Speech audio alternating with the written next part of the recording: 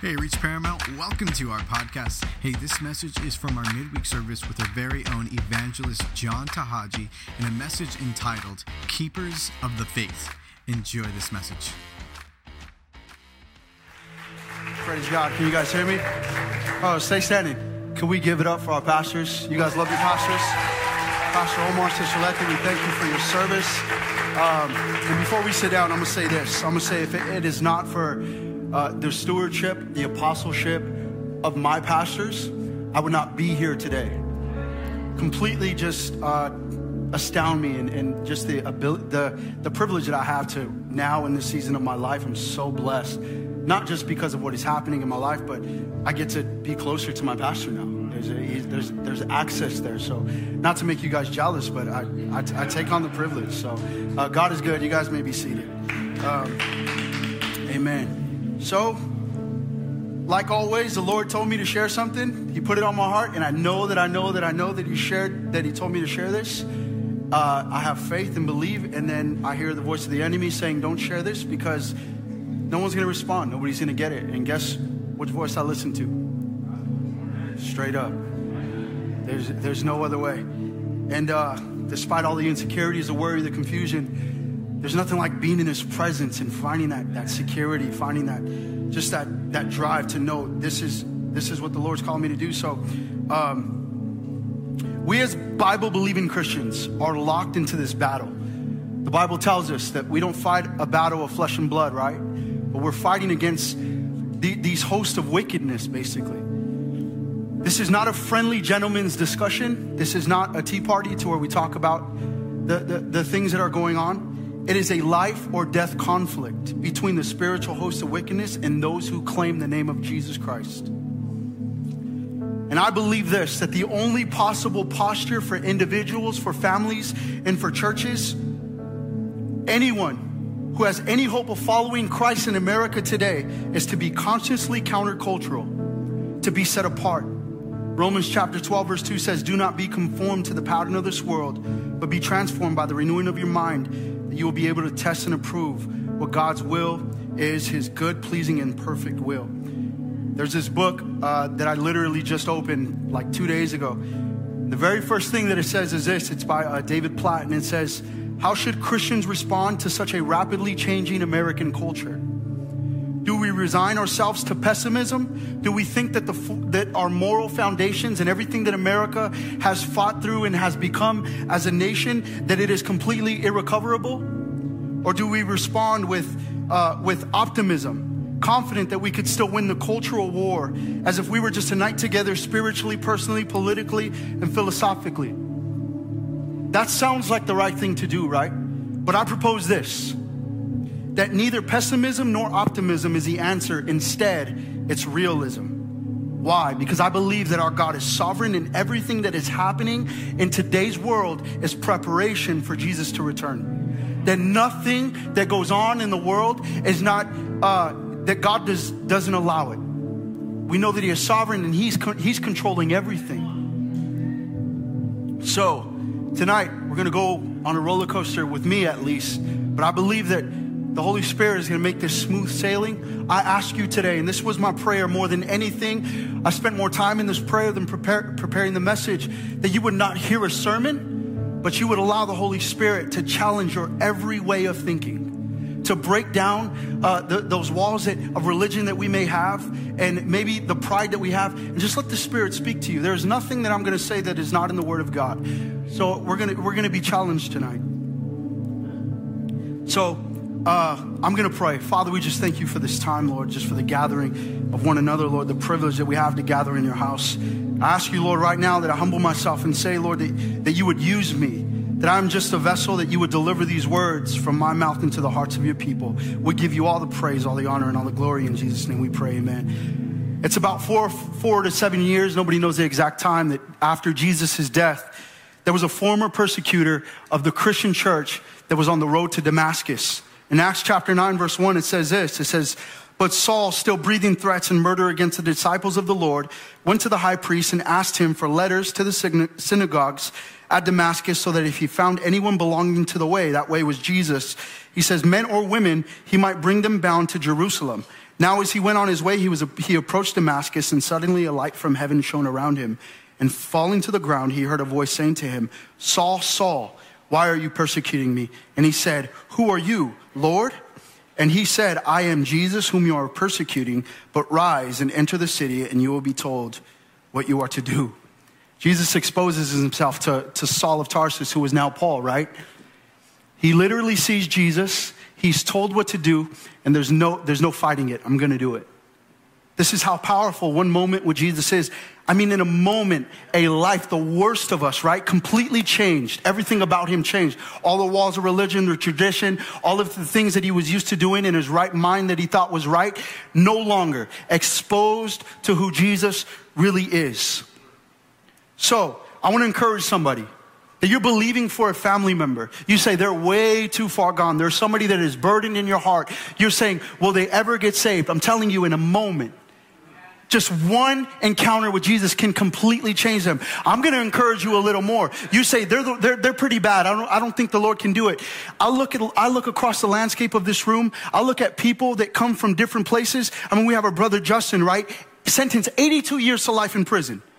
We look at so many people across this room. Whatever you came from, whoever you're believing for, I can tell you right now that there is somebody in this room that lived the life that they lived. No, amen, right? No one is too far from the Lord. You look at wives that were believing for their husbands. Some of them are here right now. You look at husbands that were believing their wives to come. Some of them are here right now. Your children are saved. God can do it. And I believe that. Come on, give God some praise. Hallelujah. In Acts chapter 22, Paul begins to explain how he was there for the death of the very first person that died in Jesus' name. He's going on to explain, he says, I held the coats of the very people that stoned Stephen. That's how, and he said, you know what, like, I gave them permission. I almost condoned it. And so now he's saved. And the very first thing that Paul does now, for 3 years, he goes off far away, and what he does is he reflects and he prays. Some of you guys here that are just got saved, or maybe you're kind of struggling in your walk with God, wherever you come from, right? Can I tell you the very best thing that you can do when you first get saved, when you recommit your life to the Lord? It's to reflect and to pray. Because when you begin to reflect about all the things that the Lord has saved you from, you now have gratitude. And gratitude now leads to peace. And when you pray, you're able to attain that gratitude and that peace that the enemy wants to steal. So if we learn all the things from Paul, all of his letters and all these things, let's learn from the very first thing that he did was reflect and to pray. Now we're going to fast forward to almost the end of Paul's ministry. He's now on his third missions trip, and he goes to Ephesus. And for 2 years and a couple months, he's now with Ephesus. He spent his most time here with the church of Ephesus than any other church that he spent his time with. And towards the end and everything, almost all is said and done, he now gives it over to his protege, to his disciple Timothy. And this church was a wealthy church. It had power. It had resources. It had all the acclaim. It had a good reputation. But it was John who was persecuted. He was put in oil, and he survived. And now he's like thrown on this island of Patmos, and he's a prisoner there. And now Jesus exposes himself to John. He says, hey, I want you to write this down. I want you to write this down to 7 churches, and one of them is Ephesus. And this is what it says in Revelation chapter 2, verse 1. It says, to the angel in the church of Ephesus, write the words of him who holds the 7 stars in his right hand, who walks among the 7 golden lampstands. I know your works, your toil, and your patient endurance, and how you cannot bear with those who are evil, but have tested those who call themselves apostles and are not, and found them to be false. I know you are enduring patiently and bearing up for my name's sake, and you have not grown weary, but I have this against you, that you have abandoned the love you had at first. Remember, therefore, from where you have fallen, repent and do the works you did at first. If not, I will come to you and remove your lampstand from its place unless you repent. Isn't it amazing how this church in Ephesus, all of the great things, right? Can you imagine Jesus coming to research? You got all of these great things, but you forgot your first love. And what I find amazing about this church is it's how they could discern the false prophets, how they could discern about everyone else but themselves. And most of every church that Paul went on to, every church that he started, everything on his third mission trip, every church in Minor Asia that Jesus had written about and gave John a letter for, you look at it, right? All those churches, they were all in what would be modern day Western Turkey. And when I look at it now, every single one of those churches, gone. You can barely see the footprints of Christianity in Western Turkey today. For every Christian church, there is about 100 mosques. Gone, swallowed up. How can a thriving church, a church that was completely on fire, I mean, this was the greatest move of God that we would have ever seen, completely gone, swallowed up by a false deity, swallowed up by a false religion. Can you imagine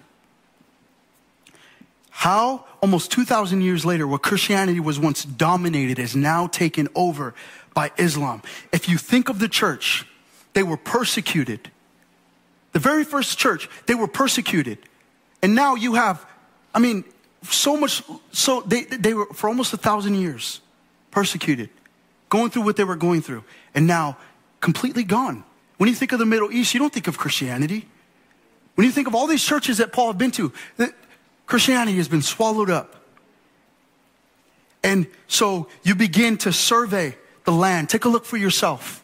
Even in our own backyard, you begin to take a look, right? There are attacks in Christianity today. There is persecution, but not to the point of death. If you think about those churches, how they were able to withstand persecution and still thrive. They could withstand persecution and still be used by God. What happened? If it wasn't the persecution, what could possibly happen to these churches? And oftentimes, we like to look at the attacks that come from the outside of the church, right? And we always neglect the attacks that come from the inside of the church. And today, the greatest attacks against Christianity, against the church in America in our own backyard, it's not the things on the outside as much as it is the things on the inside. You look at all the churches that no longer exist. You look at all of Paul's ministry. You look at all the churches that had closed during COVID. You look at all the churches that are closing every single week, every month, every year, all across our nation. What would it be? What could have possibly happened?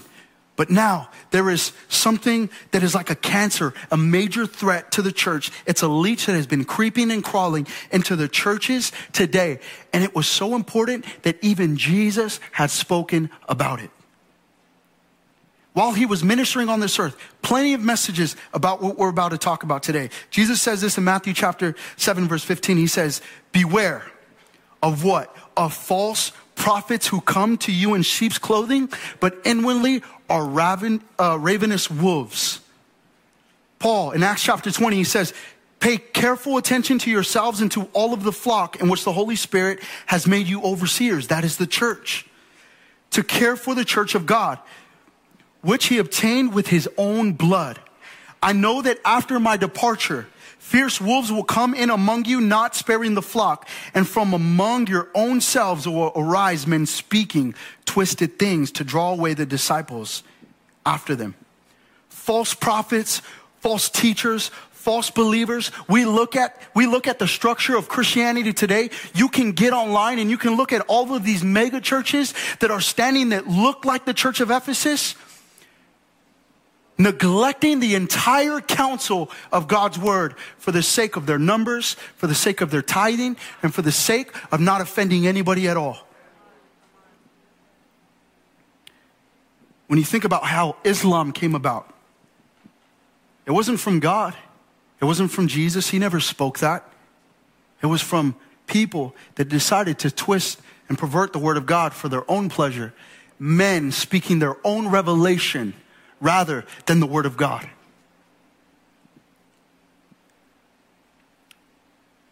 There is an undermining of the divinity of Jesus and blaspheming God when these people begin to speak. You look at America. You look at the state that it's in. I notice I talk about a lot of the Church of America. Maybe I'll explain it to you. When the lockdowns happened, what some people would consider a pandemic, right? There was no church, there was nothing. And I prayed, I said, Lord, if I don't find you now, I feel like I never will. And I said, okay, Lord, I found you. Now what would you do with my life? And in that time, the Lord began to speak to me. He said, John, I'm going to call you to preach my word. And it was in that time when there was no church at all that I was given character, that I was given integrity, and I was learning the voice of the Holy Spirit to be obedient for moments like this. I share this scripture almost every message I speak. 2 Timothy 4:3, for the time will come when people will not put up with sound doctrine. Instead, to suit their own desires, they will gather around them a great number of teachers to say what their itching ears want to hear. Now, we see this, there's people all across churches, even Christian churches everywhere, they're going to preach and they're going to say what they want to hear, and people are they're going to gravitate towards them. But you know what has not only sped this up, but has exposed it, is social media. We click on it. We like it. We share it. And we don't know they're false prophets because we don't test and discern their spirits. I used to follow this Instagram account. Right now they have 1.4 million followers. And they post just random stuff, right? God is going to do something amazing for you today. Your breakthrough is right around the corner. My goodness, it's only Tuesday. All I got to do is laundry. Praise God. Right? Like, and can you imagine this falling on bad soil for 1.4 million people? Your financial breakthrough is on the way. Forget if they're good stewards of their money. Forget if they're faithful in giving their tithes. Oh, but God's going to do it because I said so. My goodness. And you look at the Instagram lives and you look at these people getting live on YouTube. Hey, I said this before. Social media has given a platform for fools, talking on their own accord, saying their own revelation, right? They can go an hour and a half, 2 hours without even mentioning a scripture. Your husband is on the way. Breakthrough is on the way. All of these great things, right? And listen, this doesn't bother me as much as the people in the comments. Praise God. Yeah, that's good. I received that. That's for me.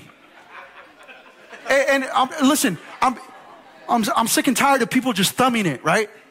That's what they're doing. They're thumbing it. They got strong thumbs, but weak souls. If it was a problem with the very first church, if it was problematic enough for Jesus to speak about it, how bad do you think it is today? More now than ever before, we turn to this letter. It is a short letter.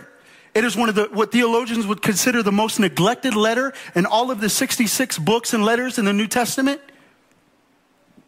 It is the least preached. It is the least mentioned because it is short and hard-hitting.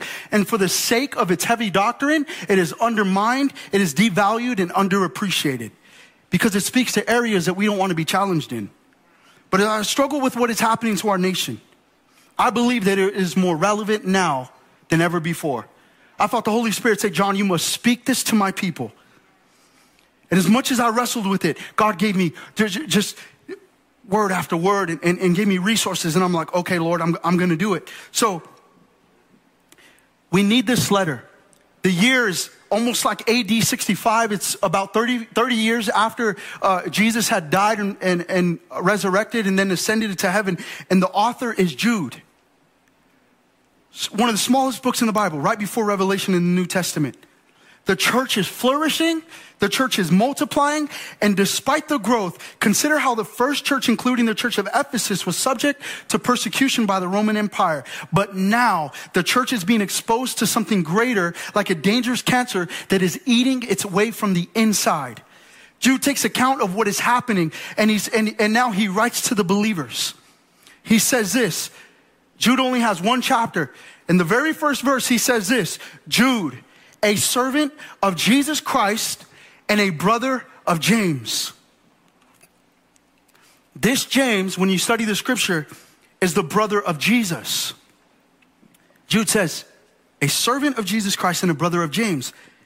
When you understand that James was a brother of Jesus, Matthew, the book of Matthew tells us that Jude and Judas, this was Jesus' brother too. Jude, his name in Greek is Judas. Jude is short for Judas, like Sam is for Samuel. There's 3 Judases that are mentioned in the Bible, and this one was known also to be Jesus' brother. So he says this, James was a brother of Jesus. Jude is not only a servant of Jesus, but he's also a brother. In John chapter 7, verse 5, it says this. When Jesus goes back to his hometown, he's preaching, and it says this. It says, for not even his brothers believed in him. This is Jude. And in Matthew chapter 12, verse 46, it says, for while Jesus was speaking to the people, behold, his mother and his brother stood outside, asking to speak to him. In the same account, the same thing that happened. It's the same account. Just Mark writes about it in chapter 3, verse 21. And he says this. He says they were waiting for Jesus because they thought he was out of his mind. Jude did not believe in his brother. It was 3.5 years of Jesus' ministry. Every teaching, every miracle. It wasn't even the death that made Jude believe in Jesus. Like, how can you be a brother of Jesus? You grow up with him, hear all the prophecies. He's going to die for our sins. Not the messages, not the miracles. So what changed him?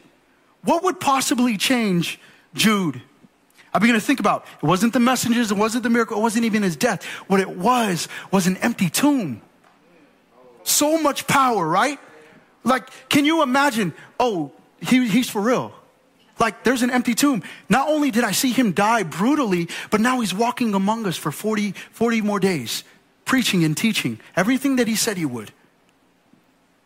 So he says, a servant of Jesus, a brother of James. Servant in the Greek word means doulos, which means slave. He says a slave to Jesus. In humility, Jude goes on to call himself a servant. So humble, he thought it was more fitting to be a servant than a sibling. He boasted in being a servant and not in his status. Some people need to hear this today. Some people need to hear it is always going to be a higher title to be a servant than anything else. And even though we serve, we don't have a servant's heart. So let's learn something from Jude. He boasted in being a servant and not in his status. And so Jude addresses the people by introducing himself. Jude, a servant of Jesus Christ and a brother of James. And then he goes on to say this. He says, to those who have been called, who are loved in God the Father and kept for Jesus Christ. Those that have been called by who? By the Holy Spirit. Those that are loved in who? God the Father. And those who are kept by Jesus. Jude is now expressing the triune nature of God. And I like that. And so he says, loved by God. He says, loved by God, kept by Jesus. Check this out. As Jude addresses people, he needed the people to know who he is. And now he's expressing the people. Now he's saying, I'm addressing these people. Called, loved, and kept. If you have been saved, you have been called, loved, and kept. You are called by God. You are loved by God the Father, and now you are kept in Jesus. Check this out. If you are saved, if you have been called, if you have been loved, and you have been kept, raise your hand.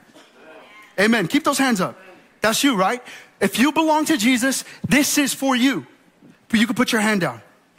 So now Jude says, I'm a servant, I'm a brother, and now this letter is for you. Every single person that raised their hand, this letter is for you. But he prays for them first, because where he's going to go next, you're going to need this prayer. He says in verse 2, mercy, peace, and love be yours in abundance. Not only do you need these things in abundance, but if you don't have them, you won't properly be able to accomplish what God is about to call you to do. Mercy, peace, and love be yours in abundance. So now Jude is about to switch everything up. I address myself. I address this, who this is to. I got no time to waste. In verse 3, he says this. He says, dear friends, although I was very eager to write to you about the salvation we share, I felt compelled to write about something else. I want to talk about the goodness of God in our lives. But there is something that is happening that is so bad that I must address it right now. My intention was to write about our salvation, but there is a cancer that is eating us up from the inside. And he says this in the rest of verse 3. He says, and I urge you, all of those that raise their hand, he says, I urge you to contend for the faith that was once for all entrusted to God's holy people. He's saying to contend for the faith. What we think contend isn't what he's saying. We think contend is just to stand up and maybe be defensive. No. What he's saying is there needs to be intense warfare. I need you to get out in front of it. I don't want you to put it behind you. I don't want it to wait for you to, till it gets at your doorstep. He's saying, no, I want you to go against it by force. Get in the face of it. Matthew chapter 11, verse 12, Jesus is saying this. He said, from the days of John the Baptist until now, the kingdom of heaven has suffered violence and the violent take it by force. At first glance, you would think that, the kingdom of heaven is in the face of persecution, but it doesn't mean that. This verse does not imply that the kingdom is a victim of violence. It implies that the kingdom advances in victory, and it does so through violent spiritual conflict and warfare. Jesus teaches that the kingdom of God makes its penetration by violent entry opposing the human status. It transcends the softness of staid religious formalism and exceeds the pretensions of child play. It refuses to dance to the music of society's expectation that the religious community provide either entertainment or dead transitionalism. Jesus defines the violence of his kingdom expansion by defending the sword and fire he has brought is different from the battle techniques of political or military warfare. This call to violence is God's order to shaking up relationships, households, cities, nations by the entry of the Holy Spirit's power working through people. That the violent take it by force. That you must contend for the faith. There is no place for apathy or ambivalence in the follower of Jesus Christ. In our gratefulness, in our very own gratefulness, we have become complacent and disregard the need to take the kingdom by force. So, Jude, why are you asking us to contend for the faith? What is happening that you decided not to write to us about our common salvation, that you desperately need to tell us this? And verse 4, for certain individuals whose condemnation was written about long ago have secretly slipped in among you.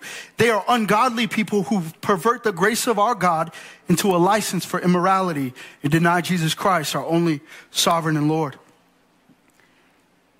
Certain men have slipped in among you. They acted like members of the church. They acted like sheep. They volunteered. They joined our group. They slipped in and somehow led us astray. Jude says three things about this people. He says their judgment is coming. They're condemned. Man, you tell somebody in church that today, everyone's going to get all sad. John, you're too offensive. That's rude, right? Jude tells us their judgment is coming. They are condemned. They are ungodly, and they preach in such a way that you feel comfortable in sin. You listen to them online. You like their videos on Instagram and you subscribe to their YouTubes. They change the grace of God for a license to sin. So we listen to preachers that never confront us. If you listen to preachers that never challenge you, I suggest that you check their doctrine. You cannot preach the entire counsel of God's word without offending somebody. And where there is no offense, there is compromise. Everyone here believe in the word of God, right? The Bible is all we have. Genesis chapter 1, verse 1 is probably one of the most offensive verses to the world. It says, in the beginning, God. So whatever you believe in that is not from God is a lie. You know how offensive that is to some people? Why do you believe what you believe in? Because in the beginning, God. That's why I believe what I believe. But it's hard for us to realize these false teachers, these false prophets, these false believers. Why? Because we love their charisma. We love their influence. We love their following. They're invited to the conferences. Oh, forget what they preach. They got a big following. It's going to give us some clout. Their books are promoted all around. We think in the context of false preachers, all these things, right? About somebody just standing up here and preaching heresy. But what about the singer-songwriter that has a worship album but a secular album? Can you imagine? I'm gonna make an album for the Lord, but I feel called to make a secular album. You know how dumb that sounds? But these are the people, we sing their songs. But I'm not sitting here being legalistic, say we shouldn't sing their songs, because it was Jesus alone that said, what? He says, do what they say, but don't do what they do. My goodness. Preachers who preach grace alone. We have to preach the entire counsel of God's word. How could a church thrive when we don't hear that we got to repent? But when you talk about somebody's sin, it might affect our wallets. It might affect our attention. It might affect our numbers in here. The sexually immoral. Paul goes on to say, you think I'm being tough? Paul goes on to say, don't even invite them into your homes. Don't even invite them to your churches. My goodness. The adulterer. Be careful with those that stir up division. And Jude, he's like looking out, and he gets even more bold and vicious in verse 12 in Jude. He says, these are spots in your feast of charity when they feast with you, feeding themselves without fear. Clouds they are without water, carried about of winds. Trees whose fruit wither, without fruit, twice dead, plucked up by the roots. Jude is now calling these people in the church pointless. They are useless. But because modern preachers are so soft, because everyone that we hear, modern preachers are compromised because they just don't want to offend nobody. And we forsake the whole counsel of God's word. And we wonder why ravenous wolves are coming in to our churches and destroying the sheep. You wonder why the churches in the Middle East are no longer there. Jude had to write about it.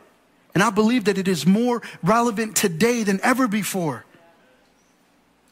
Man, John, you're so mean. Maybe change your delivery, John. Man, oh my goodness. Some dude that wasn't even saved had the nerve to give me pointers on how to be a better evangelist. He said, John, you're pretty tough, man. He said, maybe change it up, switch it up a little bit. Love people a little more.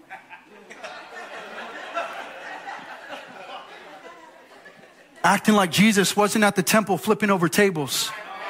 Like Jesus wasn't whipping cords at people. He called Pharisees whitewashed tombs.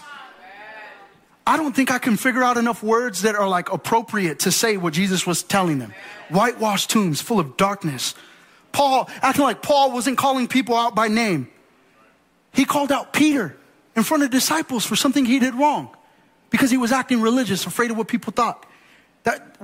But America is so soft, and we have Tempur-Pedic preachers so soft, afraid, because they don't want to offend nobody. But if you're offended, can I tell you something? Don't hate the messenger. It is the word of God that will begin to point us to the cross, that make us holy, that make us righteous, because God has a standard for his holy people.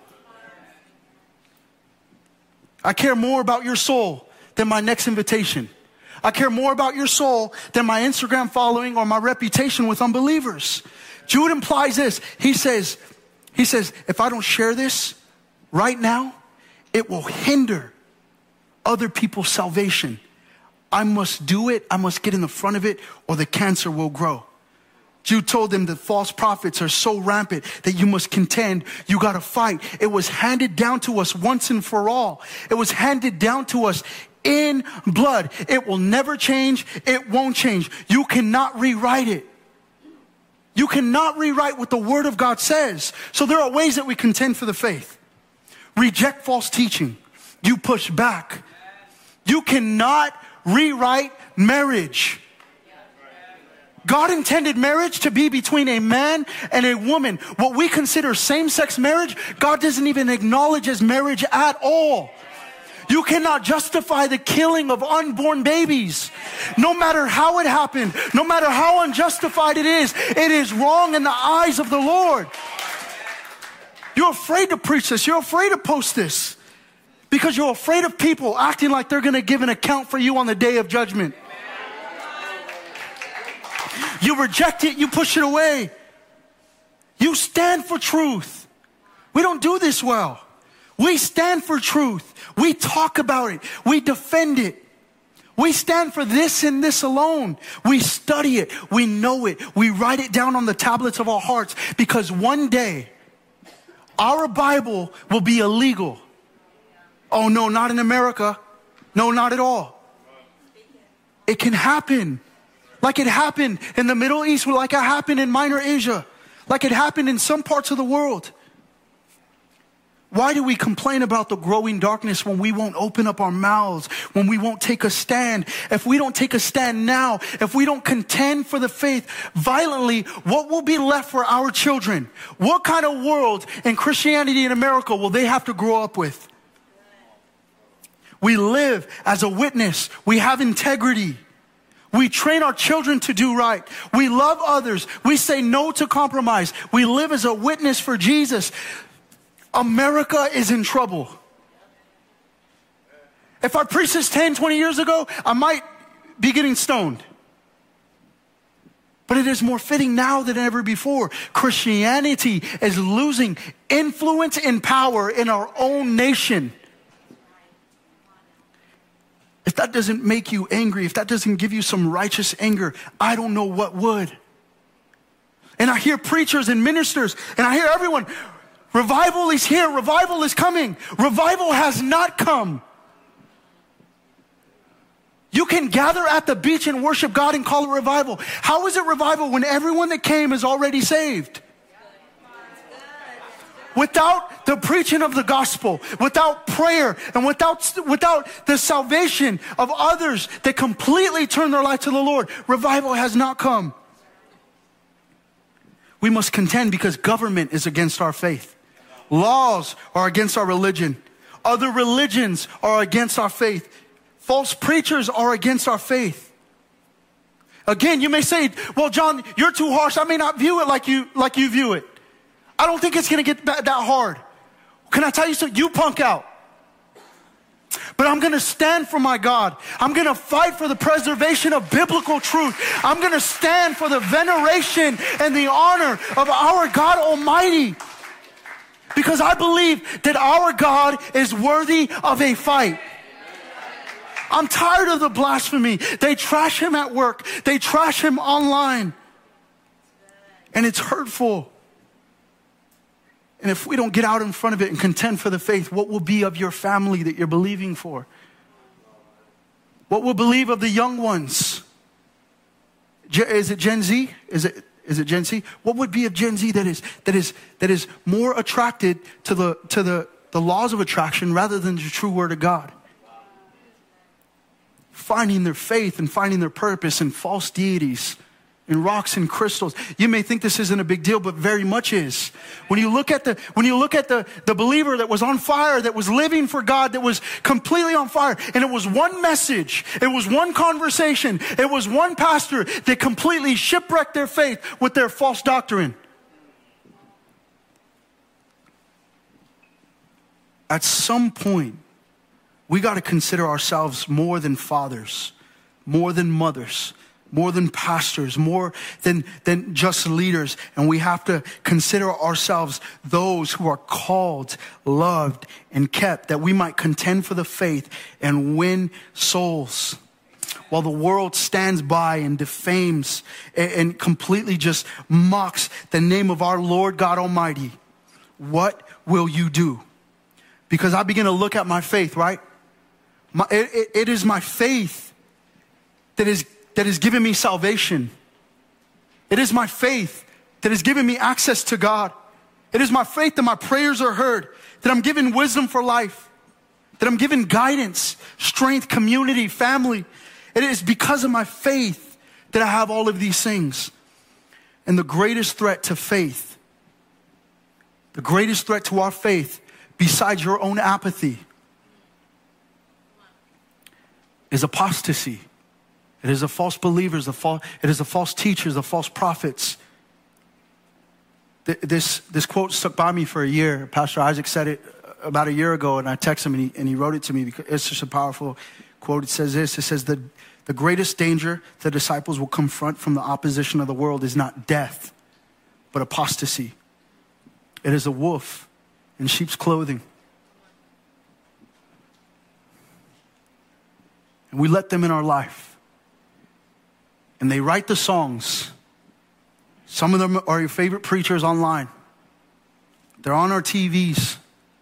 Their books are everywhere. They come among us and they shipwreck our faith. And some of you have a hard time listening to this message.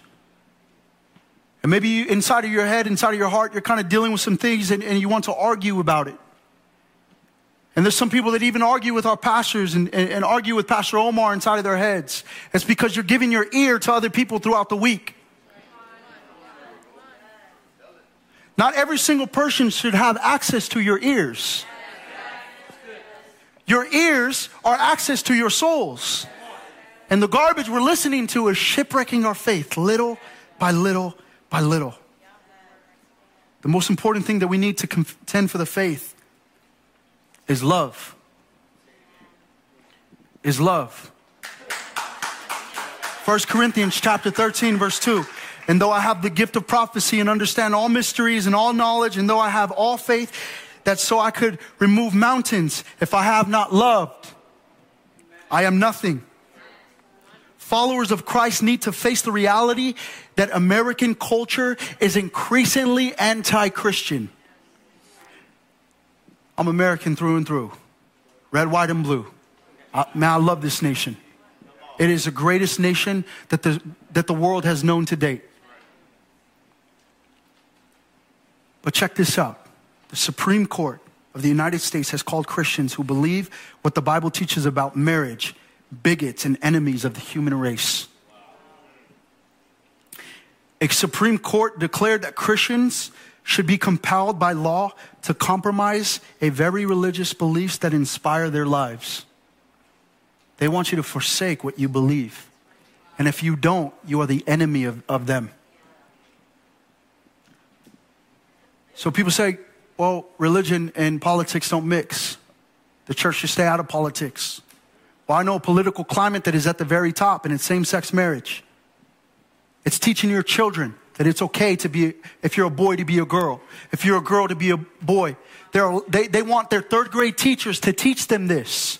And they're giving them books of illustrations. What we don't think a big deal, right? But it's cartoon porn.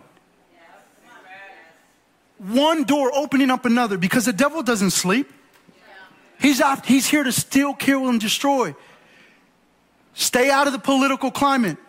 Well, I want to stand as a voice for the unborn. I don't care how high the political climate is and how abortion is evil.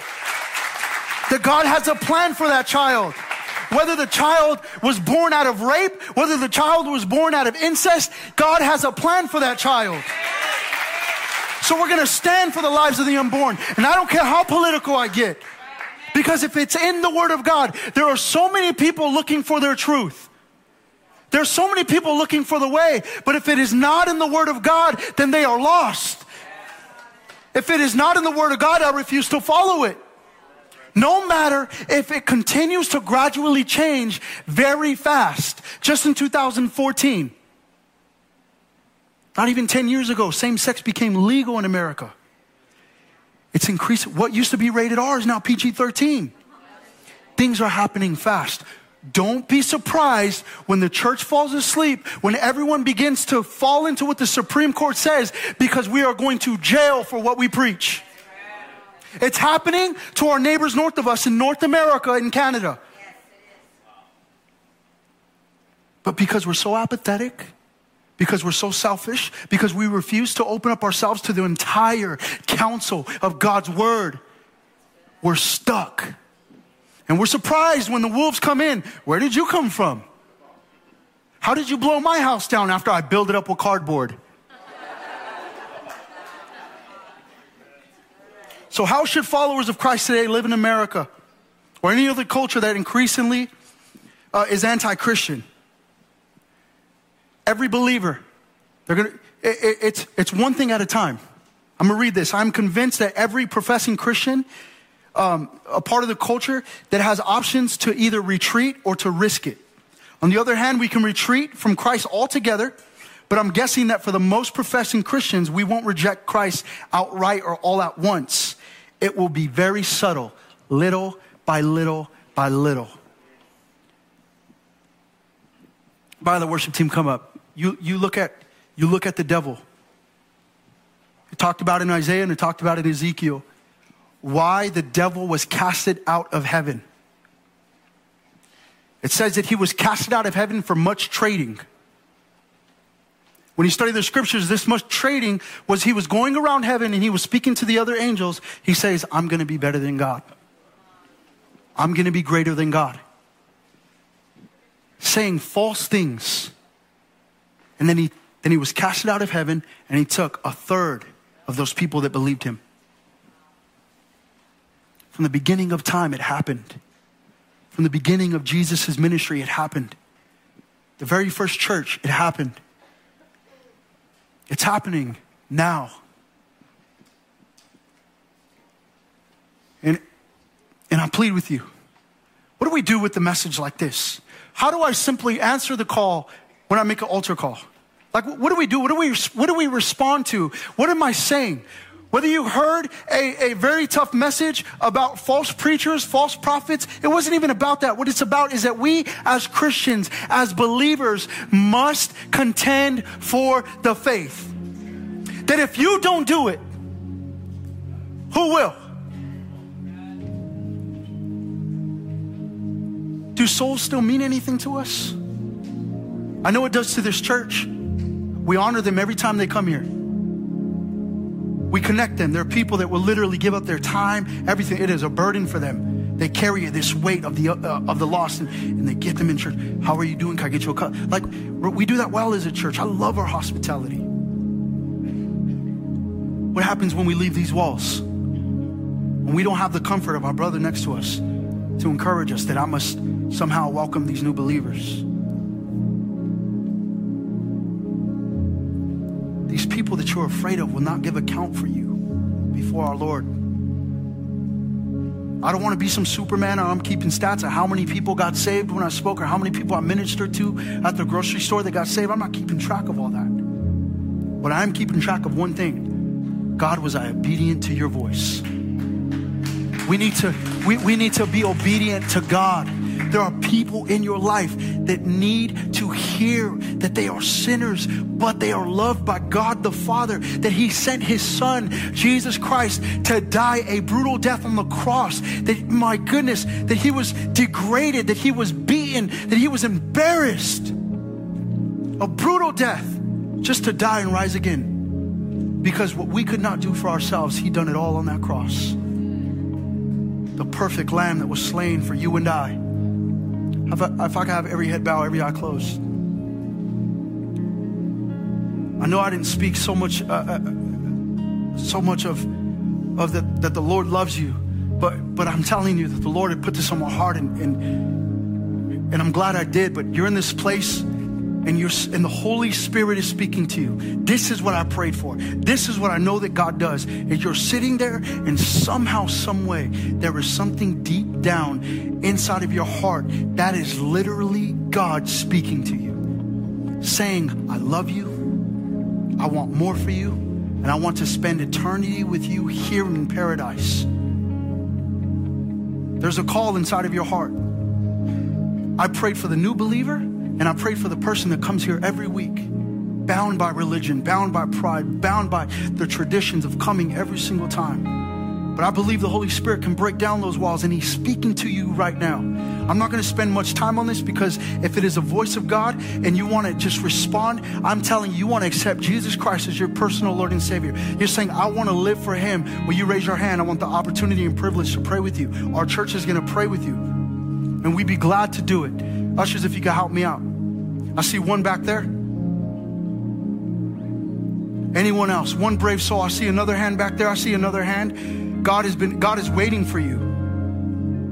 I'm going to do this one more time. Power of the Holy Spirit is speaking to you. There are already brave souls all across this place that are willing and able. We want the opportunity to celebrate. If that's you, raise your hand. All right, check this out. If you raise your hand, will you please boldly, confidently come join me at this altar? Church, can we rise with them? Can we welcome them into the God's family, into the kingdom? Hallelujah. Praise God. Lord, you're worthy. If you raise your hand, come join me. There are people that are going to join with you. The Bible says that when one person comes to the Lord, all of heaven rejoices. Church, can we rejoice? My goodness, God is good. Hallelujah. People getting saved. What else is it about? Praise God. So church, we're going to pray with them. They're important, right? So We're going to say this prayer. You're not going to say it to me. You're going to say it to God. Just humble your heart. Whatever the Lord looks like to you, you say, you're going to just repeat this to him, all right? So close your eyes and bow your head. Say, Lord Jesus, thank you for salvation, for dying on the cross for my sins. Today, I acknowledge you and I accept you as my Savior. Use me for your kingdom, for your glory, for your purpose. Give me confidence, boldness, and understanding. Give me patience and wisdom on how to follow you for the rest of my days on this earth. In Jesus' name we pray. Thanks so much for listening to this message from Reach Church Paramount. To stay connected with us, follow us on Instagram or Facebook at Reach Paramount. To give and support this podcast and ministry, visit our website at reachparamount.com/give.